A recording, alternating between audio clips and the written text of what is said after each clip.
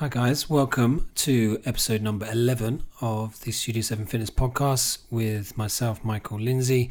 Very excited today, have a guest coming in who is entrepreneur, world-traveled adventurer, mountaineer, keynote speaker, author, mentor, coach, lots more, expedition organizer. So really excited to get him in, and it's the one and only Pat Falvey. Really amazing guy who is probably one of the busiest men I've ever come across, but very driven, very inspirational.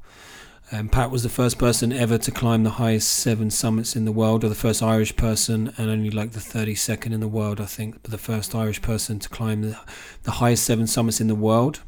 Not once, but twice. Yes, twice. And he was also the leader of the first Irish team to reach the South Pole. He's completed loads of other amazing feats, which we're going to delve into over the course of the next hour, maybe.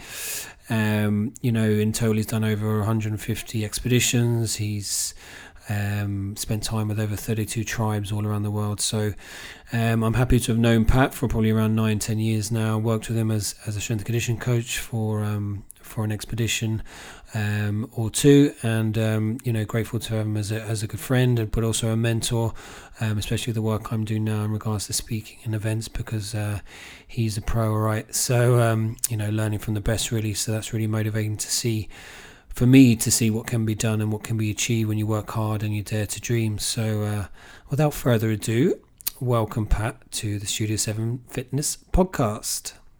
Well, thanks, Michael. It's absolutely great being here, and I'm really looking forward to this podcast. Thanks, Pat, and thanks for coming in. I know you're a very busy man. Just to let us and the listeners know, where have you been recently? Have you just come back? There's an expedition to Kilimanjaro, was it? Yeah, well, I've just been away for the last 2 months. I was in the war-torn Caucasus between the Caspian and the Black Sea, and I came back from Russia for 8 hours, picked up another team and headed off down to Africa to climb Kilimanjaro, the highest freestanding mountain in the world. You know, it's what I love doing. I love being out there with teams of people that have dreams, goals and aspirations. And I think that's the greatest part of my life, to feel that at some stage, like, I would have influenced other people to achieve their goals, their dreams and their aspirations. That's what makes my job so exciting. That's brilliant, yeah. And we'll talk about how you've motivated me personally to go after my dreams a little bit later on. But I wanted to start with this. Actually, I don't know if you remember, but you gave me a copy of your book. I actually have it behind me. I think it was back in the early, probably when I first came to Killarney around 2010, 2011. It was the journey to adventure, stories I've never thought I would tell, or I tell. And that's an interesting title, and I'll come back to that. And it's you gave me Up in Your Mountain Lodge, I remember, and amazing book. I went through your story, which we're going to delve into slightly. But I just want to read you the opening. What struck me, especially the opening of the intro. So I'll just read it out to you, and we can maybe have a little discussion on that. So, how many of us dream but never get around to making our dreams a reality? Too many people go through life afraid to live the lives they'd like to live, only to find that one day is too late to do something about it, and life has passed them by. But when exactly is too late? So I just found that really, stuck a chord with me, just personally, about, it took years and years of a constant mental back and forth about, can I do this? Can I not do this? So just discuss that a little bit. And as you kind of mentioned it just before I said it about, you're trying to now motivate other people. Why do you feel some people kind of get stuck and they don't kind of go on to achieve things? Well, the greatest reason for people not doing stuff or going out and actually following the dreams is the fear of failure, the fear of ridicule, the fear of what other people think of them. And my whole attitude to that is, we're put on planet Earth, for the period of time we're going to live. And that's very little, like it's between 0 and 80 years for the average person. And believe it or not, most people, live in a mundane life, trapped within a box, and they never think of stepping outside the box. But one of the greatest books I was given by my father when I was very young was a book from Lawrence of Arabia that talked about people, because as we speak now, every single person that's listening to this podcast have dreams, goals and aspirations, but most of them don't fulfill them. But in the book it read, we all dream, But most dream in the dusty recesses of their mind to wake in the morning to find it was vanity. But the dreamers of the day may enact a dream with open eyes and make their goals a reality. So what happens is most people only dream in the dusty recesses of their mind, and it sticks there. When they wake up in the morning, and they think about their dreams, they don't do anything about them. But if you're a person and if you hang around with people that follow their dreams, then you will achieve them. And to me, that's very, very important. And for me, at this point in time in my life, it's about legacy. It's about leaving the knowledge. What would I tell my 19-year-old self or my 25-year-old self or my 40-year-old self now that I'm in my 60s? And I think that is the gift that I can now give others, is the experiences that I've had in relation to achievement, and to pass that on. An achievement in everybody that has a dream that are successful, the attributes are the same within those people. They have passion, vision, focus, self-belief.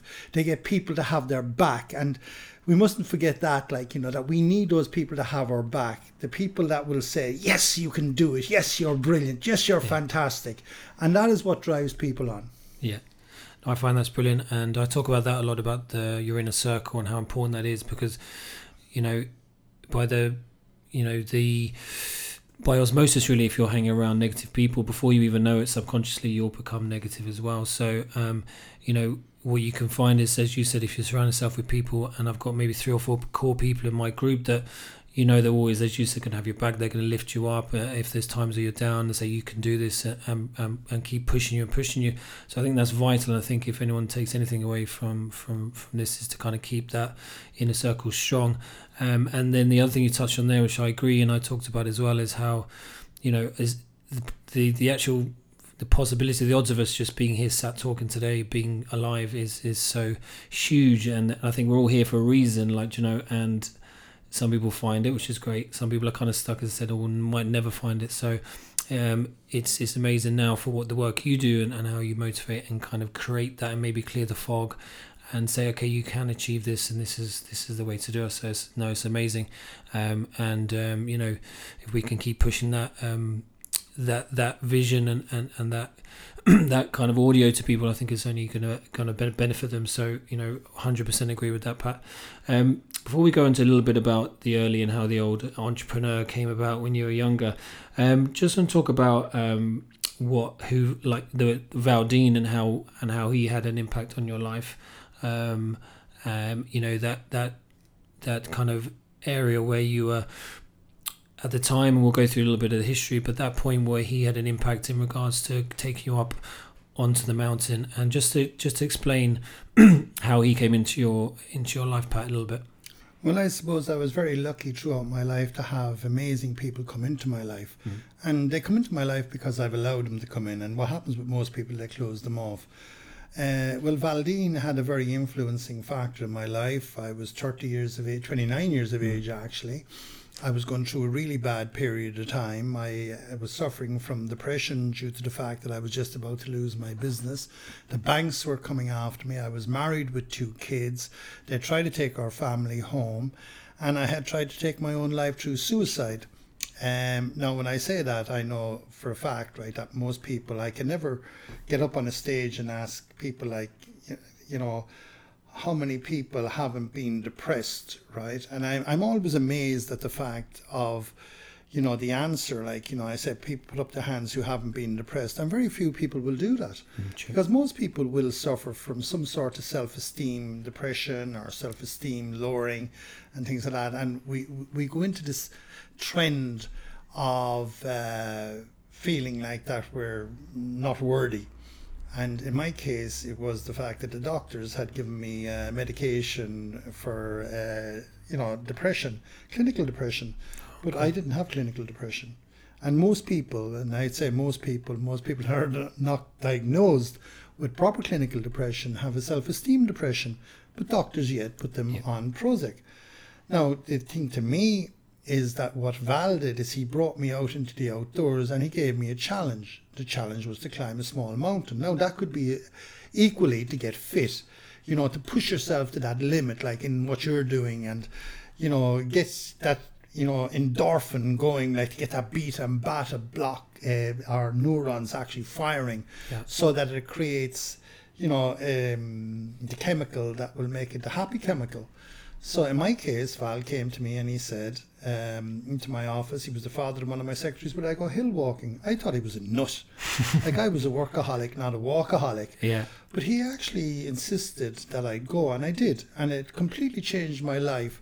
From the fact that I was on Prozac, I came straight away off it. I knew that the basis of challenge and success was what motivated my inner being. Yeah. And my second time on the mountain, believe it or not, I was so excited, I told him I was going to climb Mount Everest.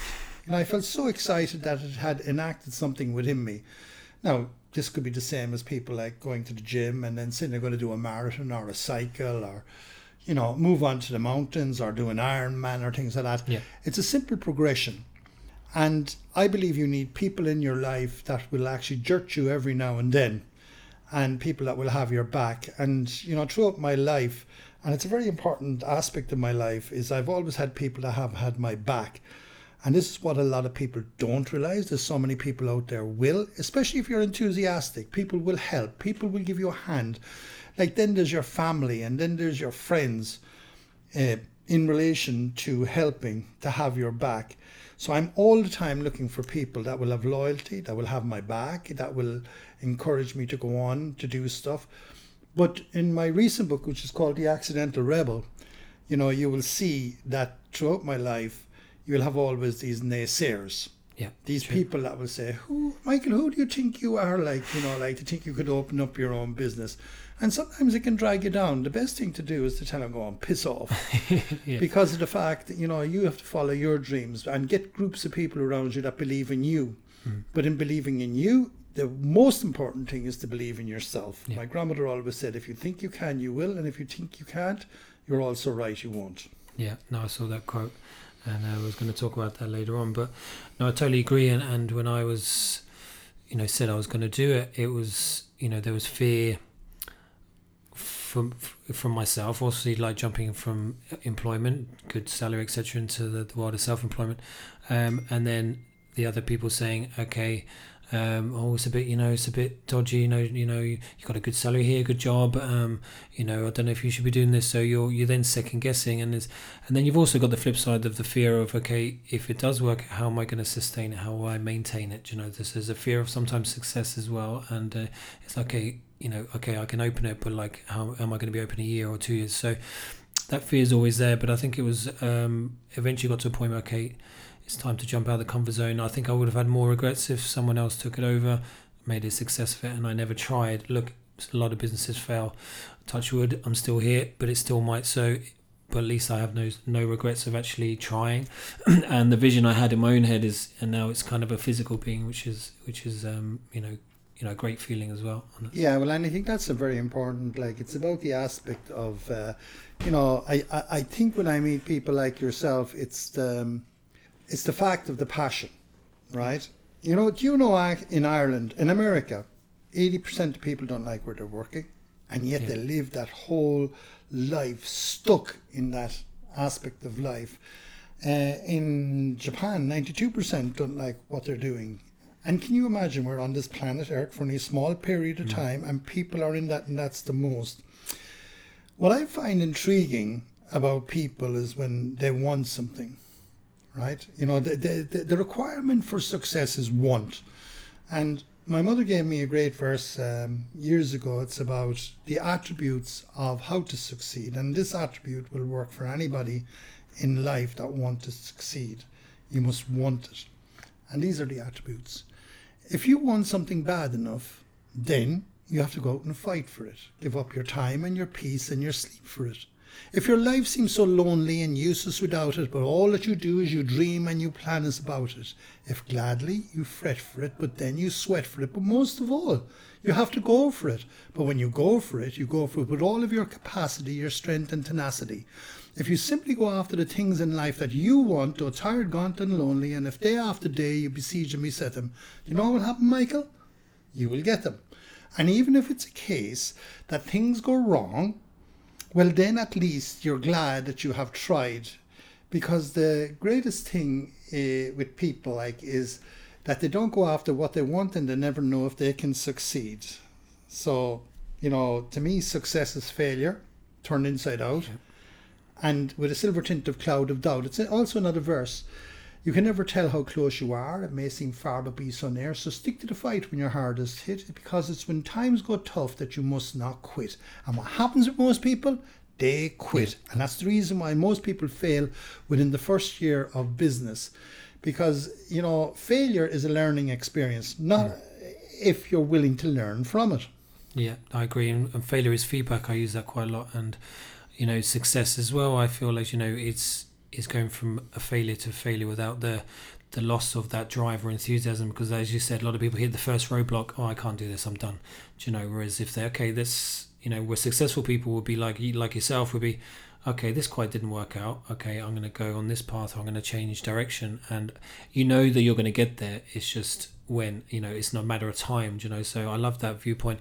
Whereas some people are like, oh, obviously I can't do it. I knew I couldn't do it, and they'll beat themselves up, or they'll, the first hurdle, I'm done.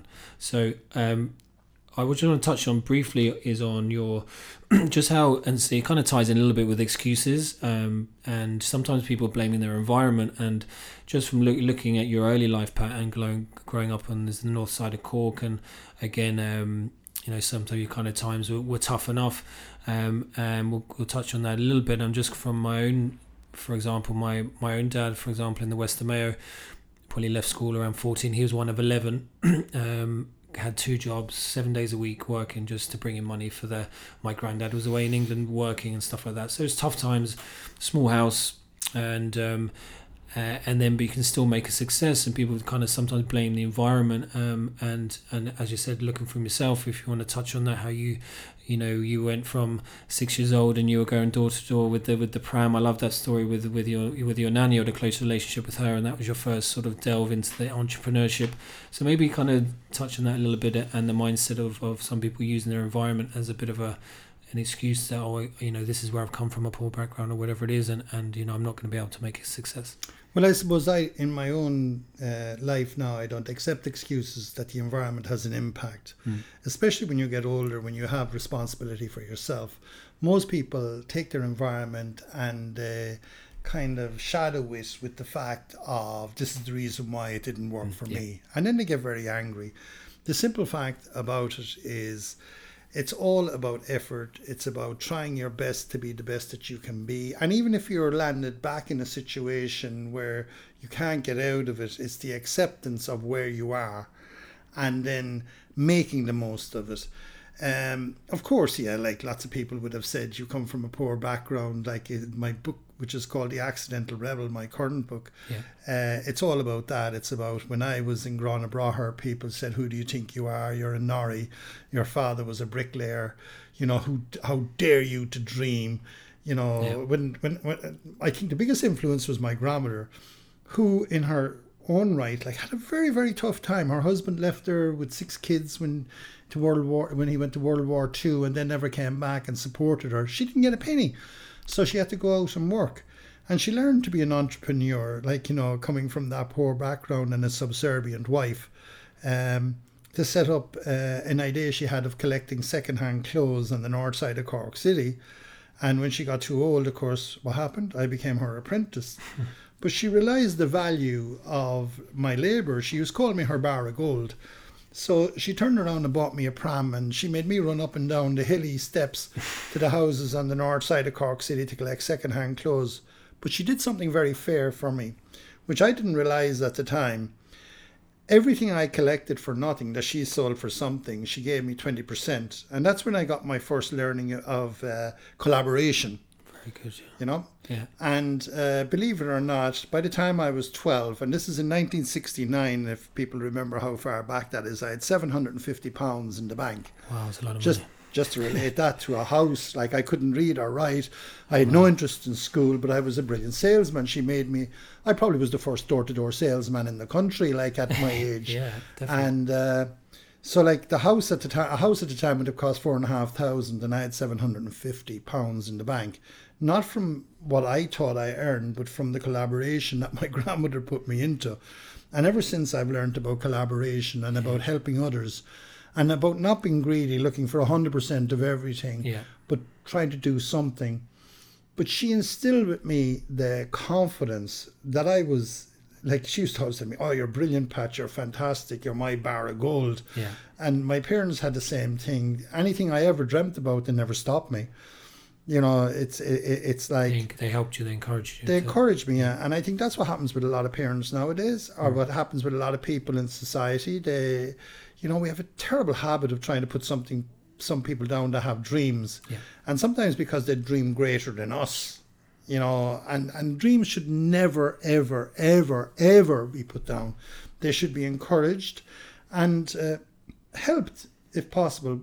My reason for helping people is if they come to me with a passion, you can. It's infectious, Yeah, like, you know. It's feel not it, that you like you feel it, and that is what actually turns my life on. Like, is I have helped thousands of people now all around the world, like both from my expedition life and from my inspirational speaking. I was speaking on stages up to 3,000 people, like down to 10 people, and it's the effect that the philosophies, you know, I don't have any degree. My learning is of that of a lifelong learning. My learning is of the fact that most of success is actually created through common sense, except that nowadays people don't have common sense anymore because they run away from it in fear of, you know, the logic of the environment they live in, instead of actually just going for it, believing in it, think it out and think the logic. Yeah. No, it's funny, like literally last week, my last podcast, the episode before this one that's going to go out was entitled There's Nothing Wrong with Being a Dreamer. Do you know, and at school it was always like, oh, you want out looking out the window over there, she's a dreamer or he's a dreamer. And a lot of the dreamers are the ones who actually change the world we live in. And as you said, it was kind of more so, now sometimes out of love from the parents, but sometimes from other people, kind of maybe out of just jealousy, whatever it was, but it was, the dreams weren't encouraged. It was like, oh, you know, if you want to be, I don't know, a kid wants to be a footballer or a rugby player, oh, out of every 2,000, 3,000, and there's only one that makes it, and maybe you should do this. Or, you know, if they wanted to be, I don't know, an astronaut or something, it's all, it's very rare, it's very unlikely that's going to happen, so maybe just follow this. So as you said, they were dulling down their dreams rather than encouraging. So I think that mind shift has to be, and look, and what you'll find is, and what I found was, if you even asked me 3 or 4 years ago if I was going to be doing, speaking events on my own and things like that, I would have been not a hope, because it was way outside my zone, but it's funny. I remember it well, actually. Yeah, you came to the first one. I've actually got that. I'm going to talk about that later on. And Pat came to one of my first ones, and he said, "Oh, I'm going to come down to your talk tonight. Is that all right?" And I'm like, "Yeah, that's fine." And not only was I nervous doing it in front of 35 odd people, then had Pat, a pro at the back, and then he was, in a good way critiquing, and it was great points that you came up with at the end and stuff I still use today about how you work the room and how you using your position and stuff. So great tips. I'm always learning, and still I'm very early days at this, but it was just it was sometimes you have a dream, and sometimes the path you go on, and then in the journey to get there you might find yourself on a different area, in a different path. So for me, I'm loving the whole, psychology and the neuroscience stuff. That stuff that I was more science-based before, and now, this is now I'm really interested in this side of things. So it is this, it's they should be encouraged, and especially at a young age. You always, and we tend to use that, lose it, because it's kind of drummed into us that we should be doing something. Go and get a job now and get yourself secure and get this and that, and a good pensionable job and all this type of stuff. I think it's just kind of drilled into the greatest bit of advice that I was ever given is when I just I had dreamed to become a millionaire. I had dreamed to be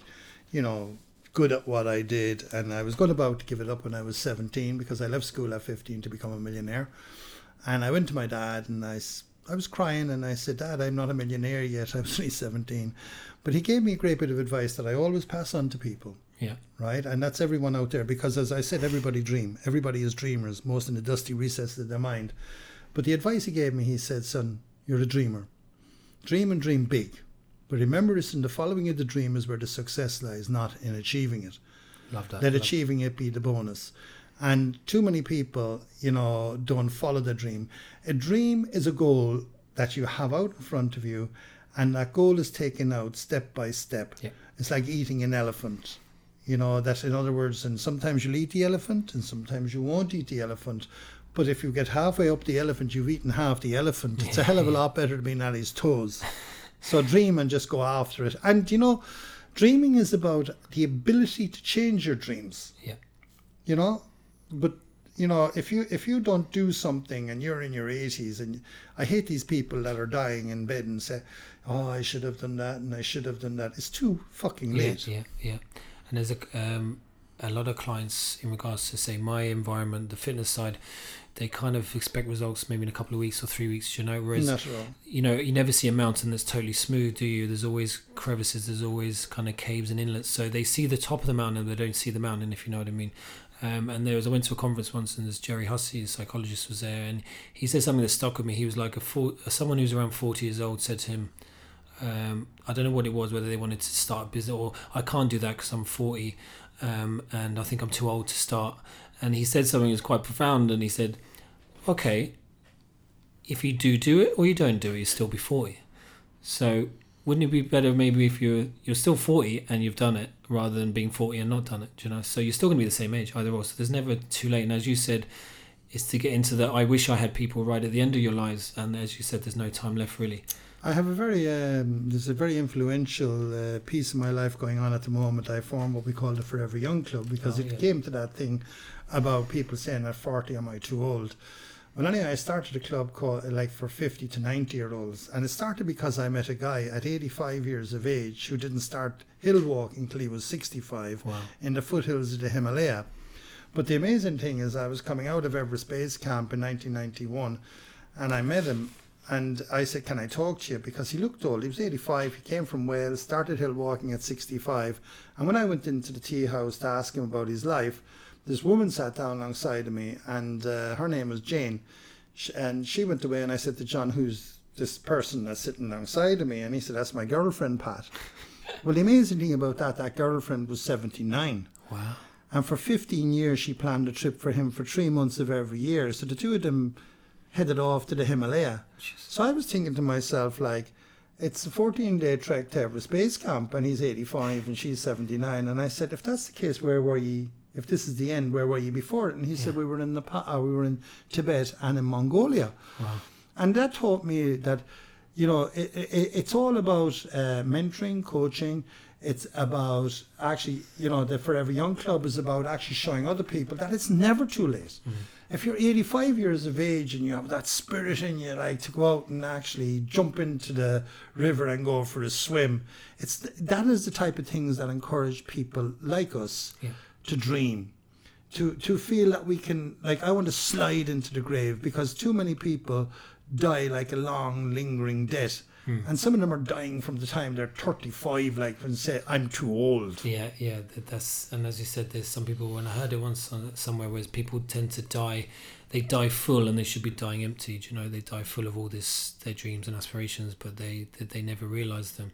So, no, I love that in the Forever Club, you know, and you see, excuse me, and you see a lot of, you know, older people who kind of give up when they go past a certain age, and then they don't really do any more, as much walking or training. And you can do a lot. Obviously, we do lose muscle mass as we get older, but there is a maintenance there. If you keep doing strength training, it has huge benefits as you get older. And then you see people more bent over, and their spine is kind of, do you know what I mean? You know the most important thing, Mike? Yeah. Mindset. Oh, huge, yeah. Mindset, and of hanging around with people. The Forever Young Club is just not a club, it's a tribe. It's a tribe of similar mindseted people that are doing stuff.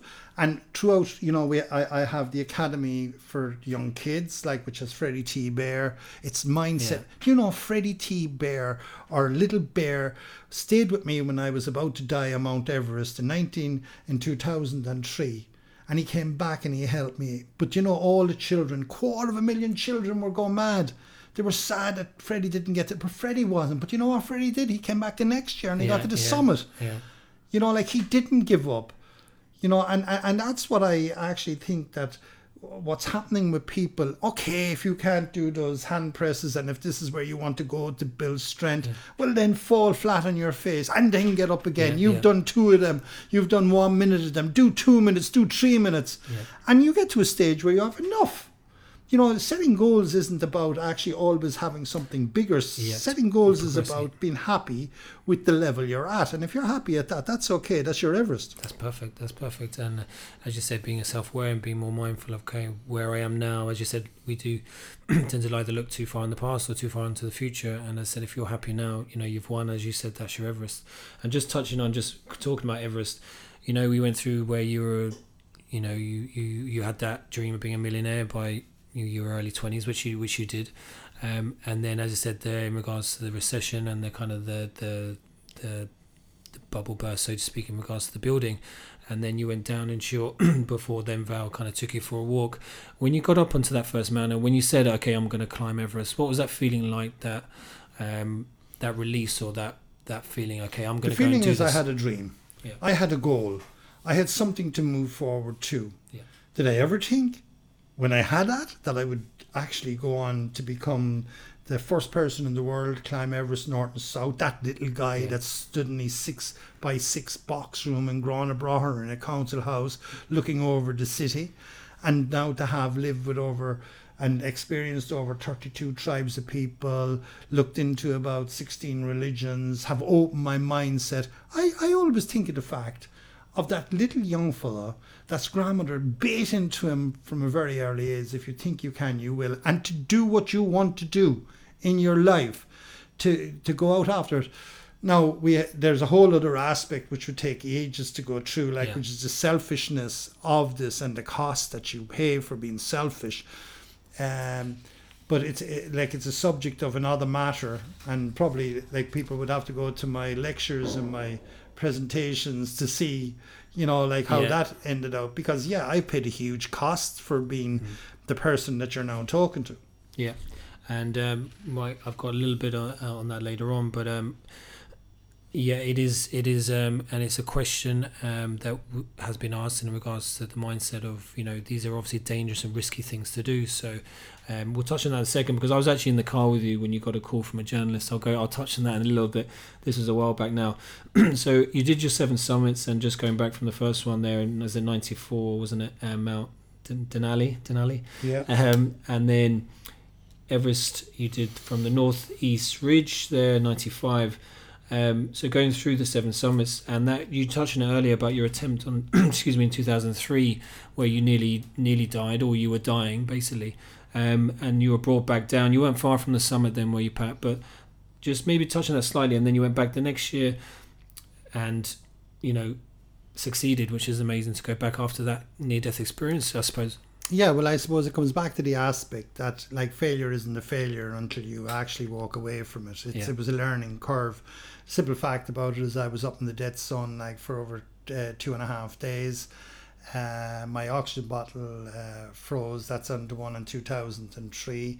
I got pulmonary edema, cerebral edema, thrombosis. It's like a drunken man, didn't realise that it was happening. Okay. And then I realised that my teammates were behind me, and they were, that I knew when I was coming down they'd have my back. And even though I stumbled, fell, and was in fear of dying, I just kept going. And lo and behold, halfway down the south-southeast ridge, Pen McGelgy and Ger McDonald came behind me, and they said, "Come on, Pat, you've got to live." And we got down. But I suppose the thing with after getting down and getting back, one of my teammates, Claire O'Leary, said to me, she said, "I didn't give it my best and I didn't get to the summit. What would you do? Will you come back with me?" And I was half fearful. I was about to retire. But I went back and we succeeded. We learned from the mistakes we made, and I went back and had a far better summit the following year when I stood on the top of the world and I hit the highest Puk Fada from that top. That was, amazing. And to stand on that patch of ground, it's only the size of a snooker table or a kitchen table, 5.5 miles high in the sky. And to put your hand around a teammate and the unsung heroes, the Sherpas, and to stand high and say, "Yes, I'm standing on top of the world." Because for a small part, a period of time of our planet, in the history of our planet, you're the highest person on Earth and the closest person to the heavens, which, by the way, one time was at the bottom of the seabed. There's fossils of sea creatures encrusted onto the rocks up there. And you, as an Ori or a little guy from Cork, said, yes, I'm standing on top of the world. And I've had the privilege to stand at the top of the world, which is Mount Everest, at top of the world on the North Pole, and indeed at the bottom of the world, on the top of the bottom of the world, which is the South Pole. And, so the privilege I've had in doing those things in my lifetime to be at places that very few people would have been, just excites me. Even thinking about it now, I can see myself there. I can feel the passion. I can feel the energy. It's like shoving an electric rod up your backside, and you're buzzing. And the feeling, I'd say, is indescribable. Obviously, you're probably tired as well, but that buzz when you got to the top, I mean, if you could sum it up, it was just... it's heavenly. It's and sometimes you don't know whether you're alive or dead. Like, you think it's like it's a surreal feeling. Moment, yeah. I remember one time like that. I didn't know whether I was in 2-dimensional or whether I was alive or dead, and then it was like I was looking at myself out there. You connected, and it was like a buzz, boom, and then you said, "Get the bloody hell out of here!" There's a storm coming off the Bay of Bengal, which actually later killed 3 people on Mount Everest. Wow! The storm that came in. You got down before. I got down. Yeah, there was 15 of us reached the summit that day, and only 11 came back. Wow! Yeah. And just we'll talk a little bit later on about K2 and the summit, etc. Joe McDonald, we'll touch on that in a little bit, but and talking about the mindset and how it is a risk, and how adventurers and mountaineers overcome. And I think you mentioned it before once, how very, as you said, not many people will get that privilege or be able to go to the points of the earth that not many people will get to. So is that kind of drives you on? Is that kind of there as well, Pat? Or? Well, I suppose what drives me on is the ability to learn how to do it, how to be self-sufficient. That's what gives me the buzz. The fact that as a human being, and in the history of our planet and the heroes that I'd have admired, to be in places that my heroes would have once stood. And I suppose I've been very lucky in modern day because of the fact that I've had the privilege, through the speed of travel and through good gear, to have now completed every single expedition that my heroes would have done.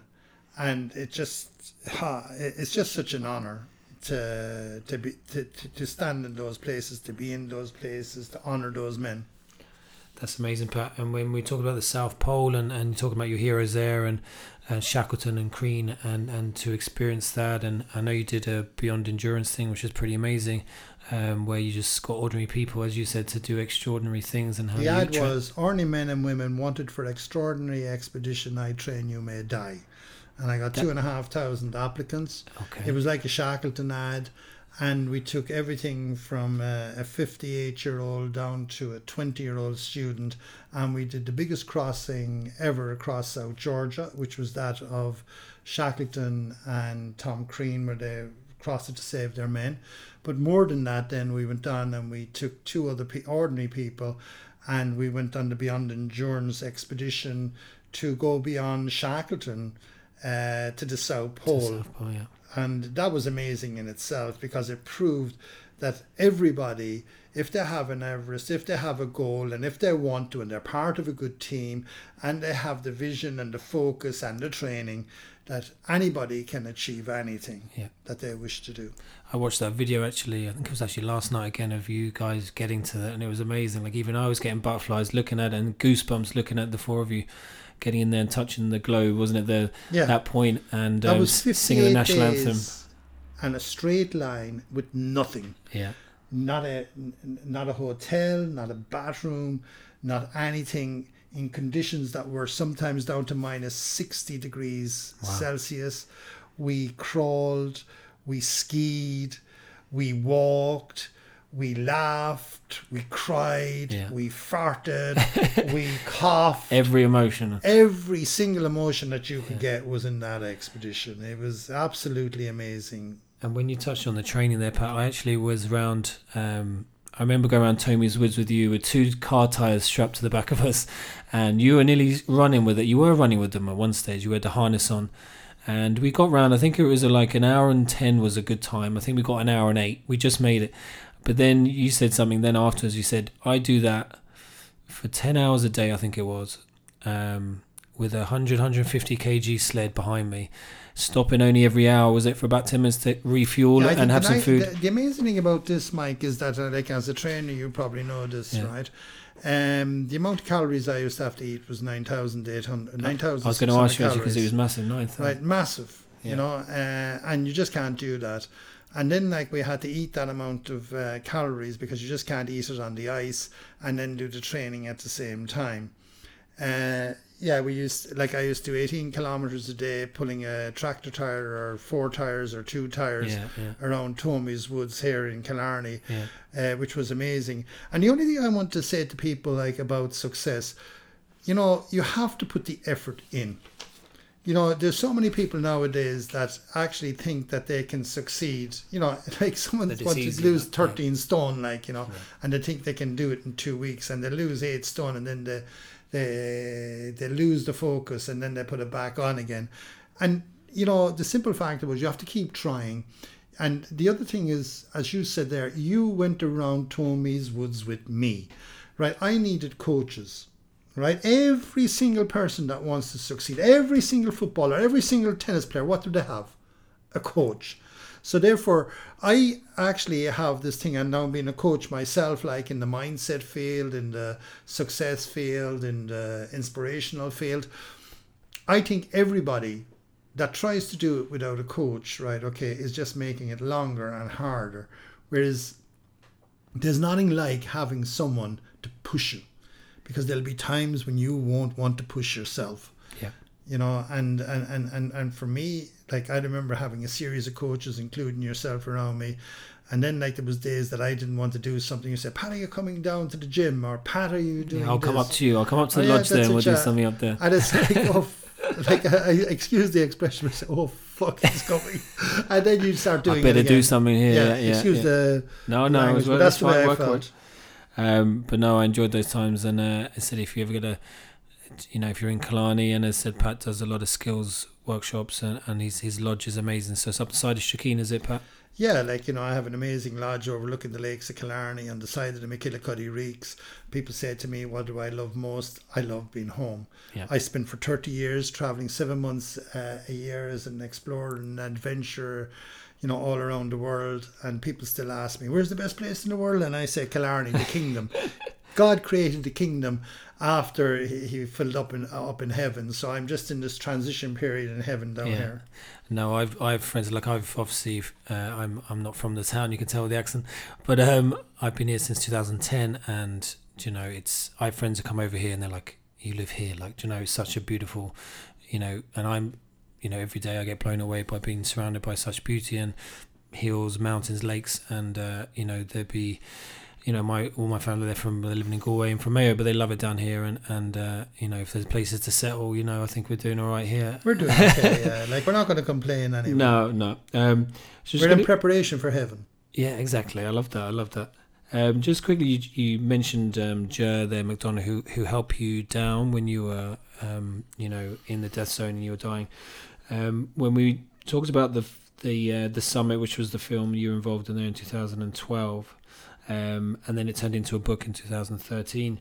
The reason we touched on it, and I spoke about being in the car with you, because it wasn't to do, obviously there was the story of K2 and the disaster there, and Joe unfortunately was killed in that, and he was a good friend of yours, and I think you've lost, I don't know how many friends, I think you mentioned it on another podcast, maybe 50 odd people that you've 36 directly to the high altitude, and about 50 overall in mountaineering.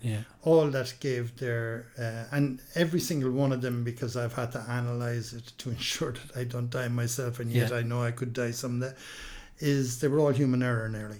Oh really? Yeah. So I said that preparation and that training, I said there's some things you can't account for, but as I said... Yeah, like, and sometimes, like, you know, there was a few accidents this year, right, okay, on the mountains.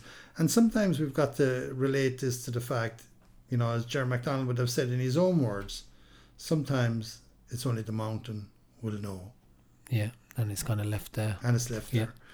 But it doesn't stop you from continuing on, but yet at the same time, like, that has, for anyone that has so many people that have died on the mountains, it is also very, very hard for family, because of the fact that they that love you know that you put yourself at this risk. And it's something that bothers me at times, to think that we go out and it's the people that are left after us that are more affected than ourselves. Yeah, and that leads us into the point where I was in the car with you. I think we were coming from your house into town, and you got a call from a journalist while I was in the car, and it was, I can't remember the name of the person, but it was the story where the guy, I think his wife was about to have a child. Do you remember that one? John Delaney. Yeah, and he went up, and he wasn't gonna summit, but he went for it, and unfortunately he didn't survive. And then he got a bit of a backlash then at the time about being selfish, etc., and this and that. And then the journalist was questioning you on it, and I think you're the go-to. I think my dad saw you on TV there about a month or two ago about another tragedy happened, and they go to you, and your viewpoint on it. I know you touched on the selfishness and stuff when you were a bit younger, and you kind of so maybe just develop that slightly, just where your view is on that. Well, my view on it is, anybody that goes into the death zone, they're going into the death zone. Yeah. And then, like, when someone comes along afterwards, like, and criticises somebody else or things like that, I think we have to face the fact that anybody that's climbing on the big mountains and going to the death zone, there's a possibility of them dying, and they take that risk. Sometimes I think when people try to go in and get the bodies and put other people at risk, I think it's wrong, because it's simple, like, if they're in too dangerous of a place, it puts other people in danger. And I've seen this happen where other people would die going and trying to rescue other people. Okay. Every single one of my team were told to tell their family they may not come back, that are working in these high altitude areas. It's a very harsh thing to do. Yeah. It's also a very hard thing for family to take. And I'd have very strong opinions about when you take it on. Then you should actually be the best that you can be. Yeah. What happens to to lots of people, prepared, they don't put the training in, and they don't put the skills into it. So and the risk it is greater. Drives me absolutely crazy when that happens. Like, I've had cases where people come to me and say, well, we don't have time to train. Or to put extra training in. Oh. You might say, did you do fixed rope techniques? Did you do crevasse rescue? Did you do ladder crossings? And I said, no, not really, like, but it'll be okay. It's bullshit, like, you know, like, unless that you can do this blindfolded and you're going into places like that, and then if you die, I'm very strong on the fact that, well, you maybe should have done more training. It would have been less risk if you'd... Yeah. Because now you put everybody in your team and at risk, and not alone on your team at risk, but you affect lots of, like, the families that are left behind. Yeah, and as I think there was a focus group up I remember going up again. There's a focus group you had in your living room, I think. Do you remember the guys are there who were writing the book? And that was, I think it was my question, went around everybody, and my question was, was it 1 in 4 people will die doing K2 or Everest, or one of the two? And it was like, that mindset of, okay, we're stepping on ground that not many people will do, and it's that kind of drive that kind of pushes us on to the next summit or the next goal, and that inner. And once you do it, there's always a what's next. But what's intriguing about that is everybody that does it realizes the risks, and sometimes, when you break the rules, you pay the cost. Yeah, true.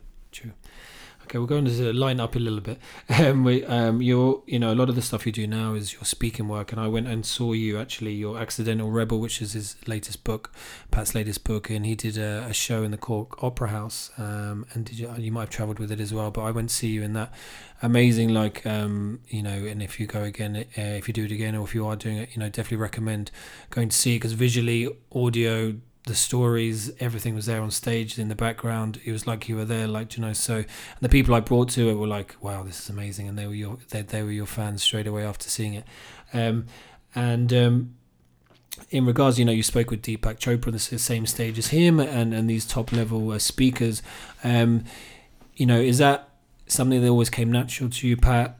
Is it something you've kind of learnt your craft as you go? Well, I think I've learned the craft as I go, in the sense of,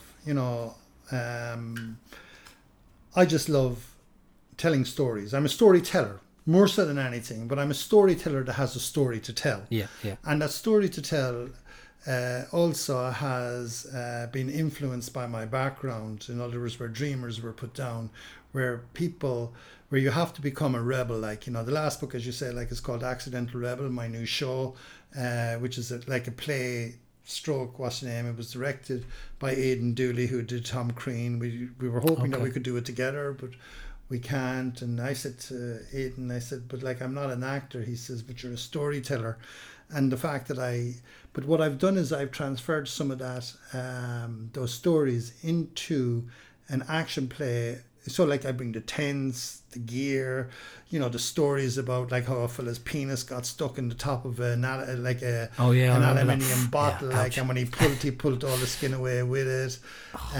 How you actually survive, like, and the minutia of, like, if you're in minus 60 degrees Celsius, how do you feel? How does it feel for someone to get frostbite? What does it look like for someone to have their 4 toes chopped off? I remember seeing that picture. Yeah. Yeah. Like, and it's really, and I said to Aidan, he said, Pat, he says, you're the only person in the world that have done this. He said, I like, he acts an explorer as an actor, whereas I tell the story of an explorer and an adventurer as a living explorer and adventurer, which then relates back to his portrayal, which is amazing. It's one show you have to go to, Tom Crean, Unsung Hero by Aidan Dooley. And we would have loved to put the two together, but neither of us have the time, to have a two-man show. But now we have 2 shows. He has his show and I have my show. And and what you get from it, like, you get the cold, you get the feeling, you get the psychology, you get the fear, you get the pain, you get the enjoyment, the elation. Everything is encompassed into that, and you see the gear. Yeah, and as I said, you had the tent on stage, you had all the sled there, and as you said, it gives some, the audience, it's not just looking at a screen, the physical stuff there that you've used and you've been in, and I'm sure you've had some wild storms when you've been in some of those tents. Oh yeah, like 120 kilometers an hour. But most importantly for me is I can relive it. I don't have to, write it, the same as, like, I just came in here to you tonight. Yeah. You just ask a question, or I just think of a question. You say, "What's it like on top of the world?" I can tell you. Yeah. Because you've been there, you've lived there. I can tell you the size of it. I can tell you the coldness of it. I can tell you the nearest to the heavens. I can tell you the energy that actually relates to being in a place that's sacrosanct among all places on the planet on top of the world. Yeah, that's amazing. And your previous book, You Have the Power, as well, and this the mindset, and you do a lot of corporate training as well, don't you? And I remember you did really interesting thing. There's a weekend where you take them off and you do like scenarios, and I think, was it based around where the boat got? Yeah, like Shackleton's journey beyond. Like, I have a Beyond Endurance. Then we have meditative weekends. Yeah. Then we have, like, one of the greatest ones that I love doing now, like, is I get people in. To come away with me, and they can't take a phone and they can't speak, and it could be for 3 hours. It could be one of my day kind of a silent ones, kind of retreat silent thing. And, like, the big thing that people have forgotten about is how to stay silent, how to be in the moment, to be still, like, and that's the reason why mindfulness and I suppose my greatest learning from that, like, is from my Buddhist mentors, and again, mentors and coaches from my Buddhist philosophy in Nepal, that have taught me that life is about being the best that you can be, no matter what you're doing, and to be in the moment, and not to, get too fussed up about, like, who you are in life, but just be the best that you can be. Yeah. That's brilliant. I said we could talk for hours, but what we're going to do, we could do another podcast another time, but I don't want to keep you here too long because I know you're a busy man. But what I'm going to do is I normally finish a guest podcast with 3 questions. Okay. So I'm going to fire them at you. You're good at answering, so it should be fine.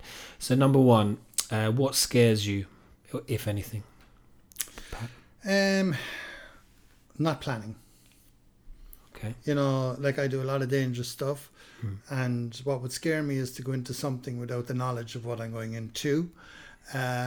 Also, it scares me to live my life and to die without doing exactly what I wanted to do. Yeah. I would hate to go off planet Earth and to think that I was a procrastinator. Yeah, that's brilliant. I love that, and I ditto to that. Number 2 is, who or what inspires you or inspired you? You know, is there some person or somebody or something that inspired you over the years? Well, I think the greatest inspiration that I've had was from my grandmother, my father, and my mother, who had to work their freaking ass off, right, okay, to be who they were, who in turn gave me all the qualities and the attributes that it took to be the person that I am today. I admire my own family for still loving me, even though I have... I could say fucked up on many occasions, being selfish. They were there, like with the Robert Service poem, like is to be with the man that didn't fit in. Like the verse goes like this: there's a breed of men that don't fit in, a breed that can't keep still. So they break the heart of kith and kin, and they roam the world at will. They range the field and they rove the flood, and they climb the mountain's crest. For theirs is the curse of the gypsy's blood, for they didn't know when to rest. And then where I was lucky is I came back from that in my 50s to realize I still have these amazing people that still love me, my kids, my wife, who I've been separated from 20 years, and my mom and dad and my siblings. And it would have gone like this if I had continued. And this is what happens with a lot of people, and they die lonely lives, right? Yeah. And I have 2 grandchildren now, but if I had continued, it would have went like this: he has failed, he has missed his chance, he has only done things by half. Now life's been a jolly good joke, and now it's time to laugh. Ha ha! He is one of the legions lost, he was never meant to win, he's a rolling stone and bred in the bone of the man that didn't fit in. So I chose to fit in.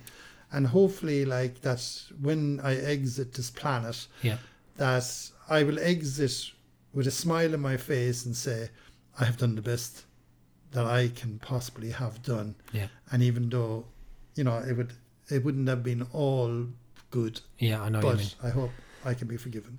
Oh, definitely, and you'll definitely leave a legacy. And as I said, in the grand scheme of things, relatively known you not for a huge amount of time, but the impression you who have made on me and still do is huge. So thank you for that. And last question, and then we can tell the listeners where they can find you on social media, etc. So is there a books, audiobook, anything from past or present that you've read or listened to that you like, wow, it stopped you in your tracks and you're like, this is good, this is great? I think the one that, you know, I'm not a big reader. Yeah. You know, I listen to books and things like that. Yeah. But there was one that influenced me in my earlier life, How to Make Friends and Influence People by Dale Carnegie. Yeah. And my father gave me that because of the fact I was very rootless in my earlier years. Yeah. And I didn't make a lot of friends. I was fairly rootless and reckless and didn't care a lot. And I think after reading that book, it gave me, a big change in my mindset about relating to people. That's brilliant. Yeah, excellent book. Brilliant. So if the people who might be listening to you and might know a bit about you or haven't heard about you and your story, where can they best find you, social media, etc.? Well, the best thing is www.pafalvey.com. Yep. Just look up Pafalvey, Irish and Worldwide Adventures on the Facebook. It's Pafalvey Explorer on Instagram. I'm on Twitter at Pafalvey Explorer, I think. But just, like, you'll find me if you want to find me. And I definitely recommend is alive. And, look, there's shows going around the country, like there's the Accidental Rebel, Everest, Antarctica and Beyond Endurance. We have all these mindset things. Join the tribe of the Forever Young Club if you're over 50. Become part of the tribe of... It's free, actually. So just get onto the website, sign in there. You get lots of good stuff. As I say, my main thing is to help people achieve their dreams, goals and aspirations. And if I can do that, I've made my life worthwhile. And I suppose what I have to thank is all the unsung heroes, the people that have followed me, my parents, my siblings, and in particular my own family, Brian, Patrick, Marie, and all those friends who have had my back over the years, because without them, I wouldn't be Pafalvey I am today. Yeah, Brilliant. Excellent. And thanks so much for coming in, Pat. And I always try and finish podcasts with a quote. And this one comes from your grandmother. I think you mentioned it earlier on, but I'd like to finish with this one. So it's from Mary B. Is that right? Yeah, Mary B. O'Callaghan. Mary B. O'Callaghan. So if you think you can, you will. If you think you can't, you won't. So always believe in what you're doing. I think that's amazing. Well, thank you, Mike. It's absolutely a pleasure. And, you know, we've been friends for a long time now. Yeah. Thanks very much, Pat. Appreciate it. And best of luck. Continued success in the future. And that's a wrap, guys, on episode 11 of the Studio 7 Fitness podcast. Amazing chat there with Pat. And I'm sure you'll agree that, he's got an inspiring story. And it just shows you what you can do with the right mindset. So, really happy, really buzzing after that one, and I'm sure you are too. It's hard not to after speaking to Pat. So if you did enjoy it, if you did like the content, it'd be great if you could share it with your friends or send it to people you think might need it. It'd be great if you could give it a rating on Apple Podcasts and the rest. And so apparently the podcast is trending in Kerry, which is great. And if we can get it trending more places, even better. So really appreciate all the support and the feedback I'm getting from it. And so we'll see you on the other side, guys. We'll see you next week, and take care. Have a good weekend. Bye-bye.